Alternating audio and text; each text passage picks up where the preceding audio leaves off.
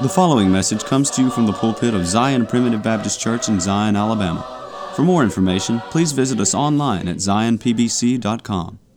I want to welcome you today to the Zion Primitive Baptist Church podcast. This podcast is an outreach of Zion Primitive Baptist Church, which is located in the Zion community near Gordo, Alabama. I'm Elder Chris McCool, and I serve as pastor of Zion Primitive Baptist Church. We are a congregation of believers in the sovereign grace of God, where families worship together through the simple practice of preaching, praying, and singing. If you live in this area or are visiting here, we would love to have you attend worship services with us. We meet every Sunday morning at 10:30 a.m. and every Sunday evening at 5 p.m. and the first and third Wednesday evenings at 6:30 p.m. I'm happy to note that our daily podcast is featured on Grace Alone Radio, which you can find at gracealoneradio.net. You can find the schedule on the website, and you can also download an app to your phone so that you can listen wherever you are. Grace Alone Radio is a 24-hour streaming service which carries the message of God's sovereign grace around the clock and around the world. Zion Primitive Baptist Church is located at 9487 County Road 49, Gordo, Alabama. That's near the intersection of County Road 49 and Alabama Highway 159, about 10 miles north of Gordo, Alabama, and about 8 miles northeast of Reform, Alabama. If you're interested in finding more sermons, you can go to our website at zionpbc.com. That's zionpbc.com, where you'll find all of our posted sermons as well as a link to subscribe to our podcast. You can also subscribe to our website, which will update you every time a new sermon is posted. In this second servant song contained in the book of Isaiah, we read about the successful servant. All four of these songs point us to a suffering servant, who we know is the Lord Jesus Christ himself, the Messiah of Israel. But each one provides us insight to a different aspect of his person and work. Today we read about the success of the mission that the servant was sent to accomplish. And of course, this is pointing us to the finished work of Jesus Christ on the cross. Join us today as we continue looking at the servant songs of Isaiah. But first, we have a song selection that I hope you enjoy. After the song, please stay tuned for another message of God's sovereign grace from the Zion Primitive Baptist Church pulpit. I will call upon the Lord, who is worthy to be praised. So shall I be saved from my enemies. The Lord liveth, and blessed be my rock. Let the God of my salvation be exalted. The Lord liveth, and blessed be my rock.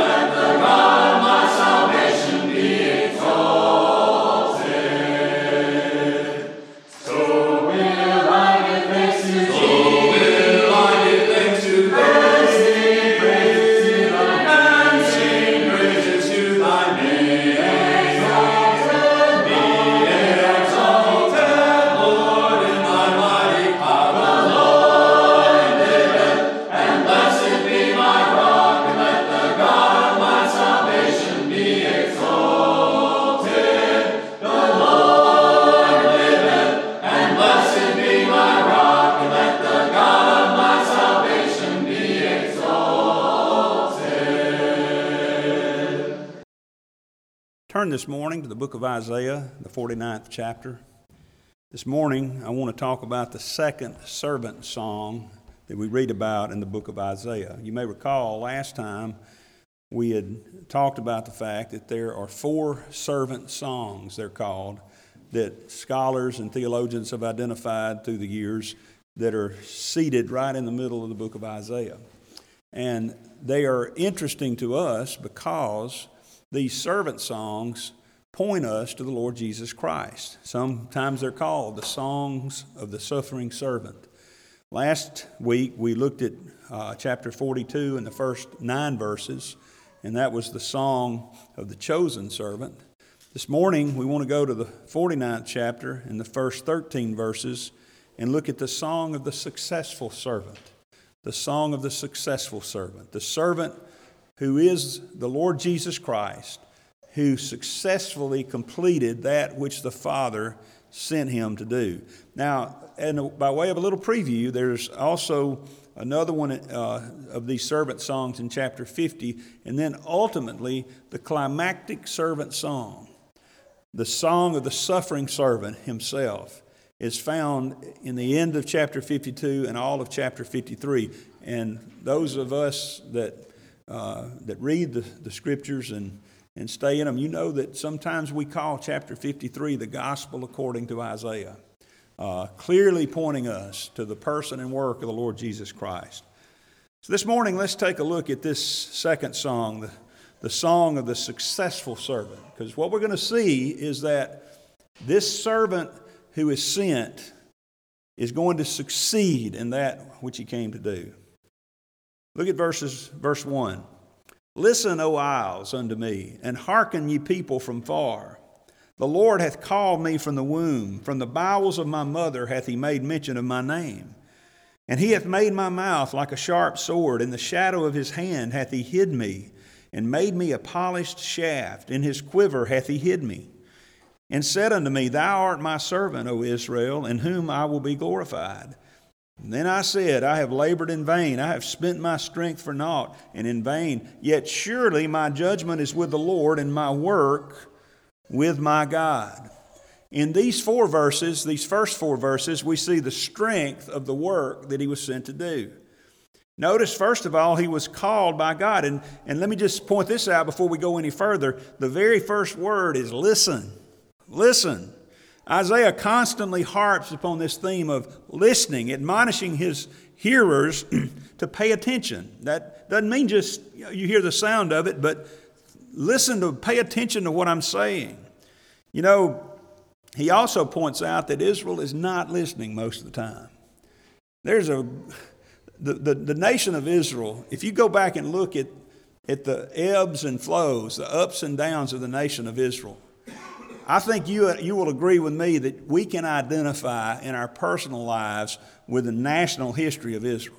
Because what happened with Israel? Israel would have these times of being close to the Lord. The Lord delivered them through the Red Sea. He parted the Red Sea, and it was clear that the Lord's power was manifest. And there's just no way you can miss that. So surely they would never fall away again, right? No, as soon as they got to the bitter waters of Marah over there, we can't drink the water. We're going to starve to death. We're not going to find anything to eat or drink out here in the desert. You brought us out here to die, Moses. And the next thing you know, they're just like poor pitiful me, like unfortunately my life seems to be. There are times when I feel so close to him, in such sweet fellowship with him, and he's manifest his power in my life, and the very next day I turn around and I'm bemoaning my state, and oh, poor pitiful me. See, that's what's happening here with Israel now. As a matter of fact, if you go all the way back with me to the very first chapter there, and we start immediately talking about this vision of Isaiah, you know, it tells when he prophesied during the days of Uzziah, Jotham, Ahaz, who was one of the worst kings ever, and Hezekiah, who was one of the best kings there in Judah. Notice what he said in verse 2, Hear, O heavens, and give ear, O earth, for the Lord has spoken. I have nourished and brought up children, and they have rebelled against me. See, God's spoken to them, but they didn't listen. Look at verse 3. The ox knoweth his owner, and the ass his master's crib, but Israel doth not know, my people doth not consider. Is that not so typical of our daily walk sometimes? And really, in this case, they've gotten so far that judgment is about to fall. We're not just talking about they got off a little bit and then they came back. We're talking about they've been going the wrong direction. Their leadership is wrong. The people are wrong. They're going in the wrong path down that broad way, and they're just not listening. And you can look around you, and in nature you see that even the natural brute beasts of the field know some things that Israel have forgotten. The ox knows who his owner is. The ass knows where the master's crib is, but Israel is just wandering around like they don't have a clue, you see. And he's saying, listen. Over in chapter 6, we see the real problem with Israel. In chapter 6 and verse 9, notice this. He said, go and tell this people. God's telling Isaiah here to do this. Go and tell this people, hear ye indeed, but understand not. See ye indeed, but perceive not. Make the heart of this people fat and make their ears heavy and shut their eyes, lest they see with their eyes and hear with their ears and understand with their heart and be converted and be healed. Now we're going to see, if you study on further, that this is a prophecy of what's going to be happening in the time of the Messiah. Over in Matthew chapter 13, I believe it is where this is quoted. By the Lord himself. And then over in the book of Romans, it's quoted by Paul. But notice what's happened here. It says they hear, but they don't understand. And it's not because they don't have the capacity, because these are children of God. This nation of Israel was primarily God's children. I know they weren't all God's children. But by the time the Lord came onto the scene, by the time Jesus came, they had gotten to the point where even when they heard the words, they couldn't understand what they were being told. And so Isaiah here says, listen. And that's one of the things we do when we come to church. When the preacher gets up to preach, what he's saying, what I'm saying to you, and of course I have to say it to myself first, is listen. Pay attention. Listen to what the Word of God says. Don't be like that hearer that goes away and doesn't sees his face in a mirror and then goes away and forgets. Don't do that. Listen, sit up and pay attention. Now, notice here it says, listen, O isles, unto me, and hearken ye people from afar. The tidings that Isaiah is about to give are not just for this physical nation of Israel. These tidings resound to the ends of the earth. When he's talking about, you see that word isles there. Sometimes they call it islands. But when you see something written to the isles, what he's talking about there are the Gentiles. Not just the Jews, but the Gentiles out there in the world that didn't come up with the oracles of God, didn't come up with the Old Testament. And the point is that this servant song here in Isaiah, and indeed the whole Bible for that matter, but especially these servant songs, are not just Jewish messages. They're not just written to the nation of Israel. Primarily, yes, that's who he's talking to, but this is a worldwide message. You remember over in the book of Acts, when Jesus was, after his resurrection, he met with them there in the first chapter, and he was breaking bread with them, and he shared with them some things concerning the kingdom of God, and he told them this. He said in Acts chapter 1 and verse 8, ye shall be my witnesses unto me both in Jerusalem, well, that's where it started, right? But notice, also in all Judea and in Samaria. Now you're getting outside the bounds of Judaism, right?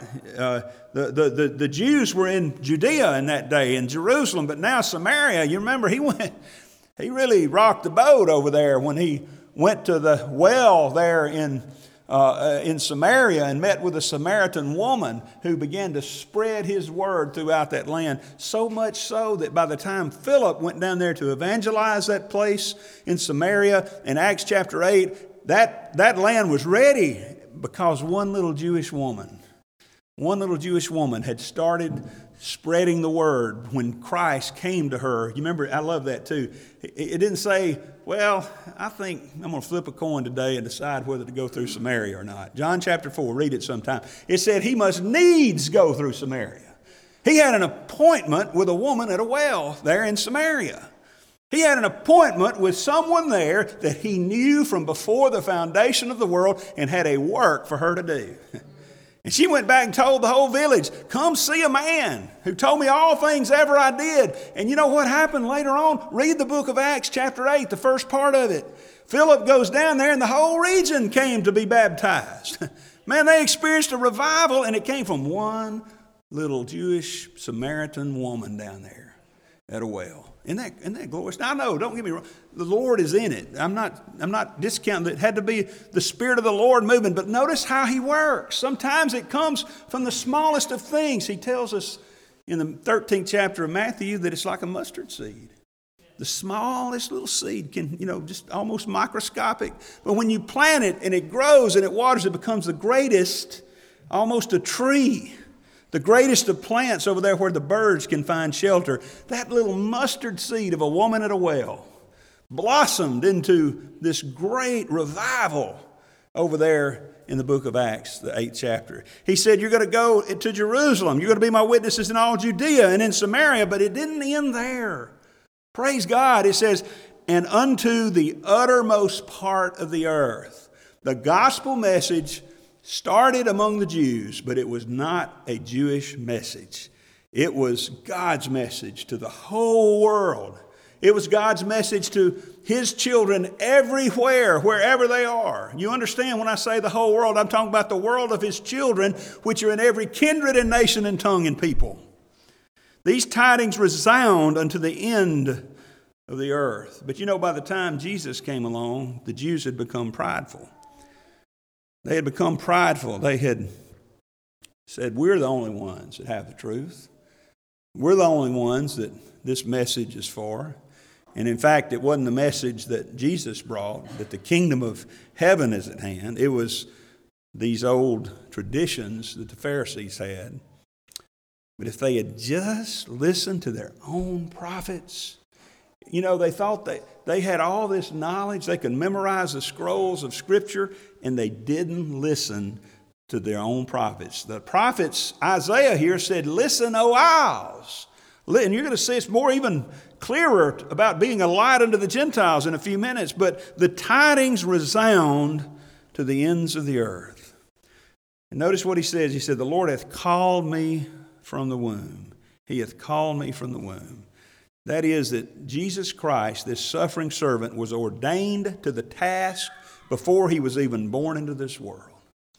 Don't let anybody tell you that the Lord Jesus Christ did not become the Son of God until He was conceived in the womb of Mary. He has always been the Son of God. He has always been the one that was called to this task. Now, what He's given us here, you read this and you say, well, sounds like that this started up about the time He came into the womb. No, He's just given us an explanation that we can understand of how that this little child that was born in Bethlehem, this little baby that was born there in Bethlehem and laid in a manger and grew to a man, He was ordained to do what He did from His mother's womb. In fact, before He was ever born into this world. But just so that we understand, He's focusing upon His time here on this earth, and He was ordained to that task. And notice it says, from the bowels of my mother hath He made mention of my name. And see what I said a while ago, that you don't need to let anybody tell you He just became the Son of God when He was conceived in the womb of Mary. His name had been mentioned before He was ever conceived. And we know when He was in the womb, the angel told Joseph that she shall bring forth a son, and she shall call His name Jesus. His name was already set before He was born, for He shall save His people from their sins, over in Matthew 1 and 21. But notice what it says in the book of Isaiah, back in Isaiah chapter 7.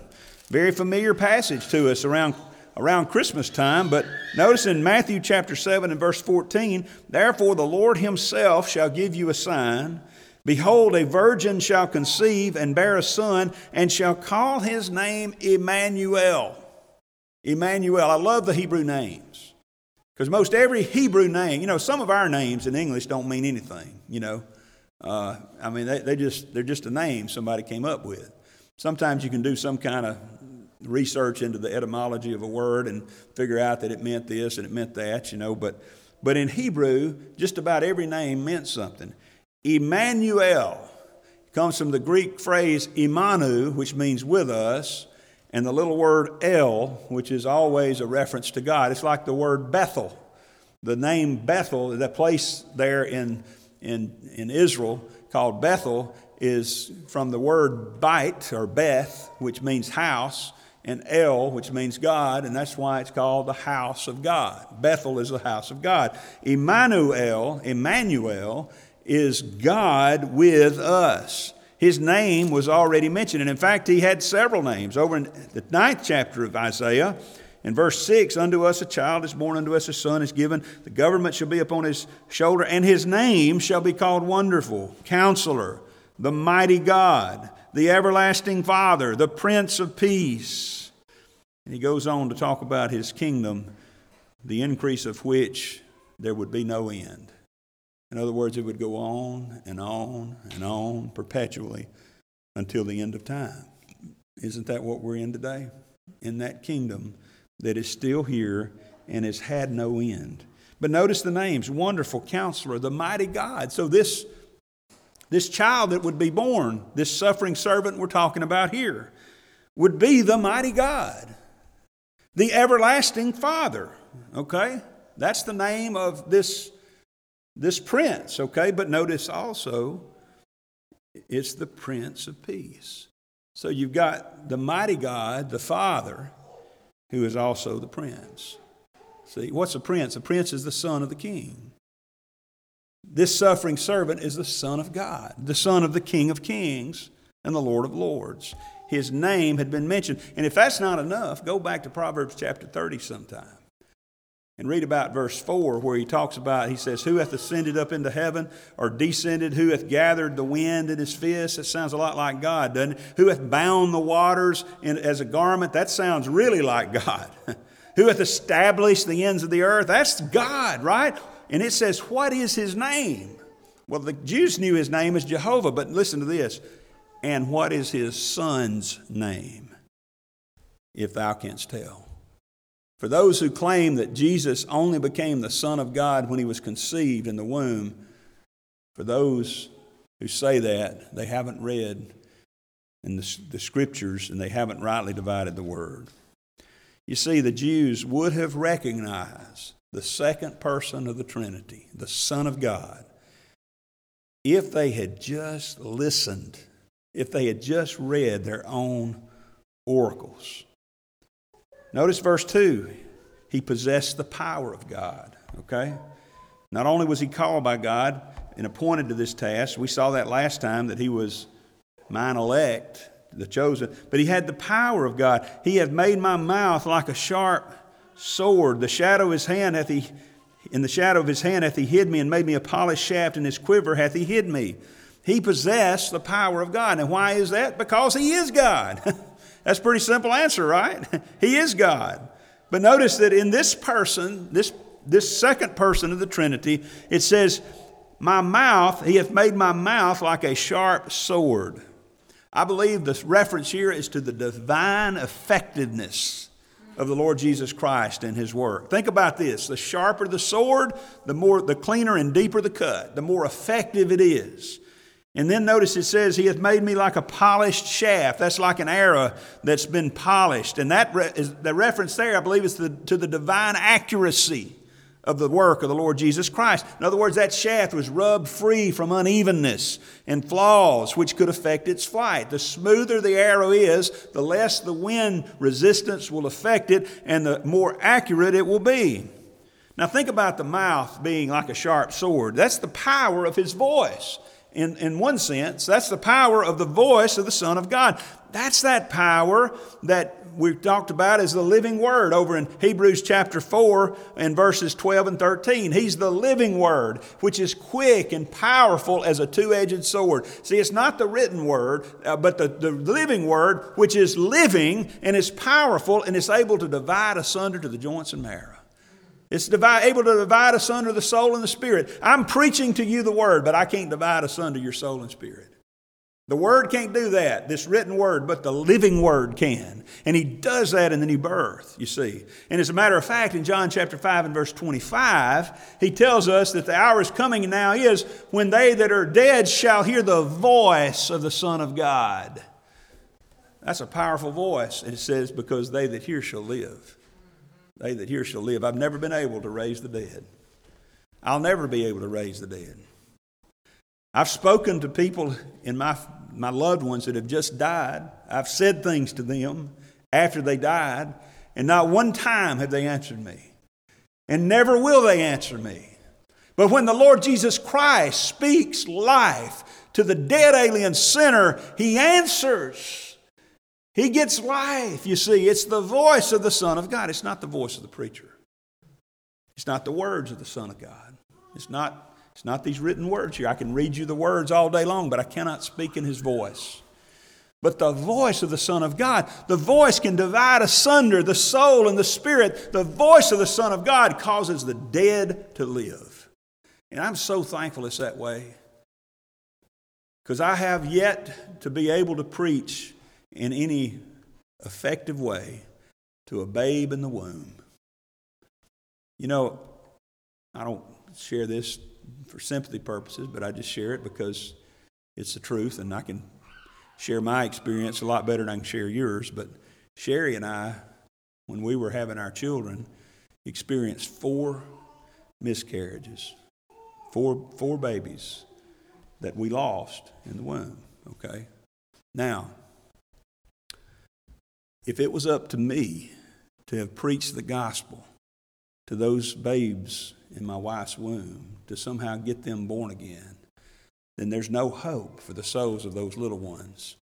But as it is, I trust a God who can speak life even into the womb of a babe that has only been conceived for a short time. Perhaps there's a miscarriage, perhaps there's an abortion, perhaps there's something else going on. But beloved, I'm talking to you this morning about the suffering servant who is able to speak life into the womb. John the Baptist leaped for joy in his mother's womb. Joy is a fruit of the Spirit. He didn't leap for joy just because he had some kind of innate sense of joy. He leaped for joy because he was born again there in his mother's womb. See, isn't that sweet? Isn't that precious? This is the power of the one whose mouth was made like a sharp sword. You go over sometime and read in Revelation about how that in every vision just about that you saw of the Lord, especially in the first chapter there, when John saw Him and turned and saw the glorified Christ, it said out of His mouth went a sharp two-edged sword. And in the 19th chapter, we're told that out of His mouth goeth a sharp sword, that with it He should smite the nations and rule them with a rod of iron. That's glorious, isn't it? Now, I believe that's one of the references here to this one being the Lord Jesus Christ. Now, let me just switch gears for a moment and tell you, I do also believe that there is a power in the gospel message. There is a power. It's not the power to bring life. It's not the power to quicken one and make one alive. But there is a power in the gospel message. Over in the book of Hosea, Hosea chapter 6 and verse 5. Go back to verse 4. O Ephraim, what shall I do unto thee? This is God talking through Hosea. O Judah, what shall I do unto thee? For your goodness is as a morning cloud, and as the early dew it goeth away. There were problems in Israel and Judah in this day. Their goodness was just like a vapor. It just dissipated. Now listen to this. Look at verse 5. Look at verse 5. Therefore have I hewed them by the prophets. I have slain them by the words of my mouth. And thy judgments are as the light that goeth forth. Notice what he's saying here. He's not talking here about the life-giving power of the living word. But what he's talking about here is about the gospel power of the preached word. He says, I have slain them by the words of my mouth. Let me ask you a question.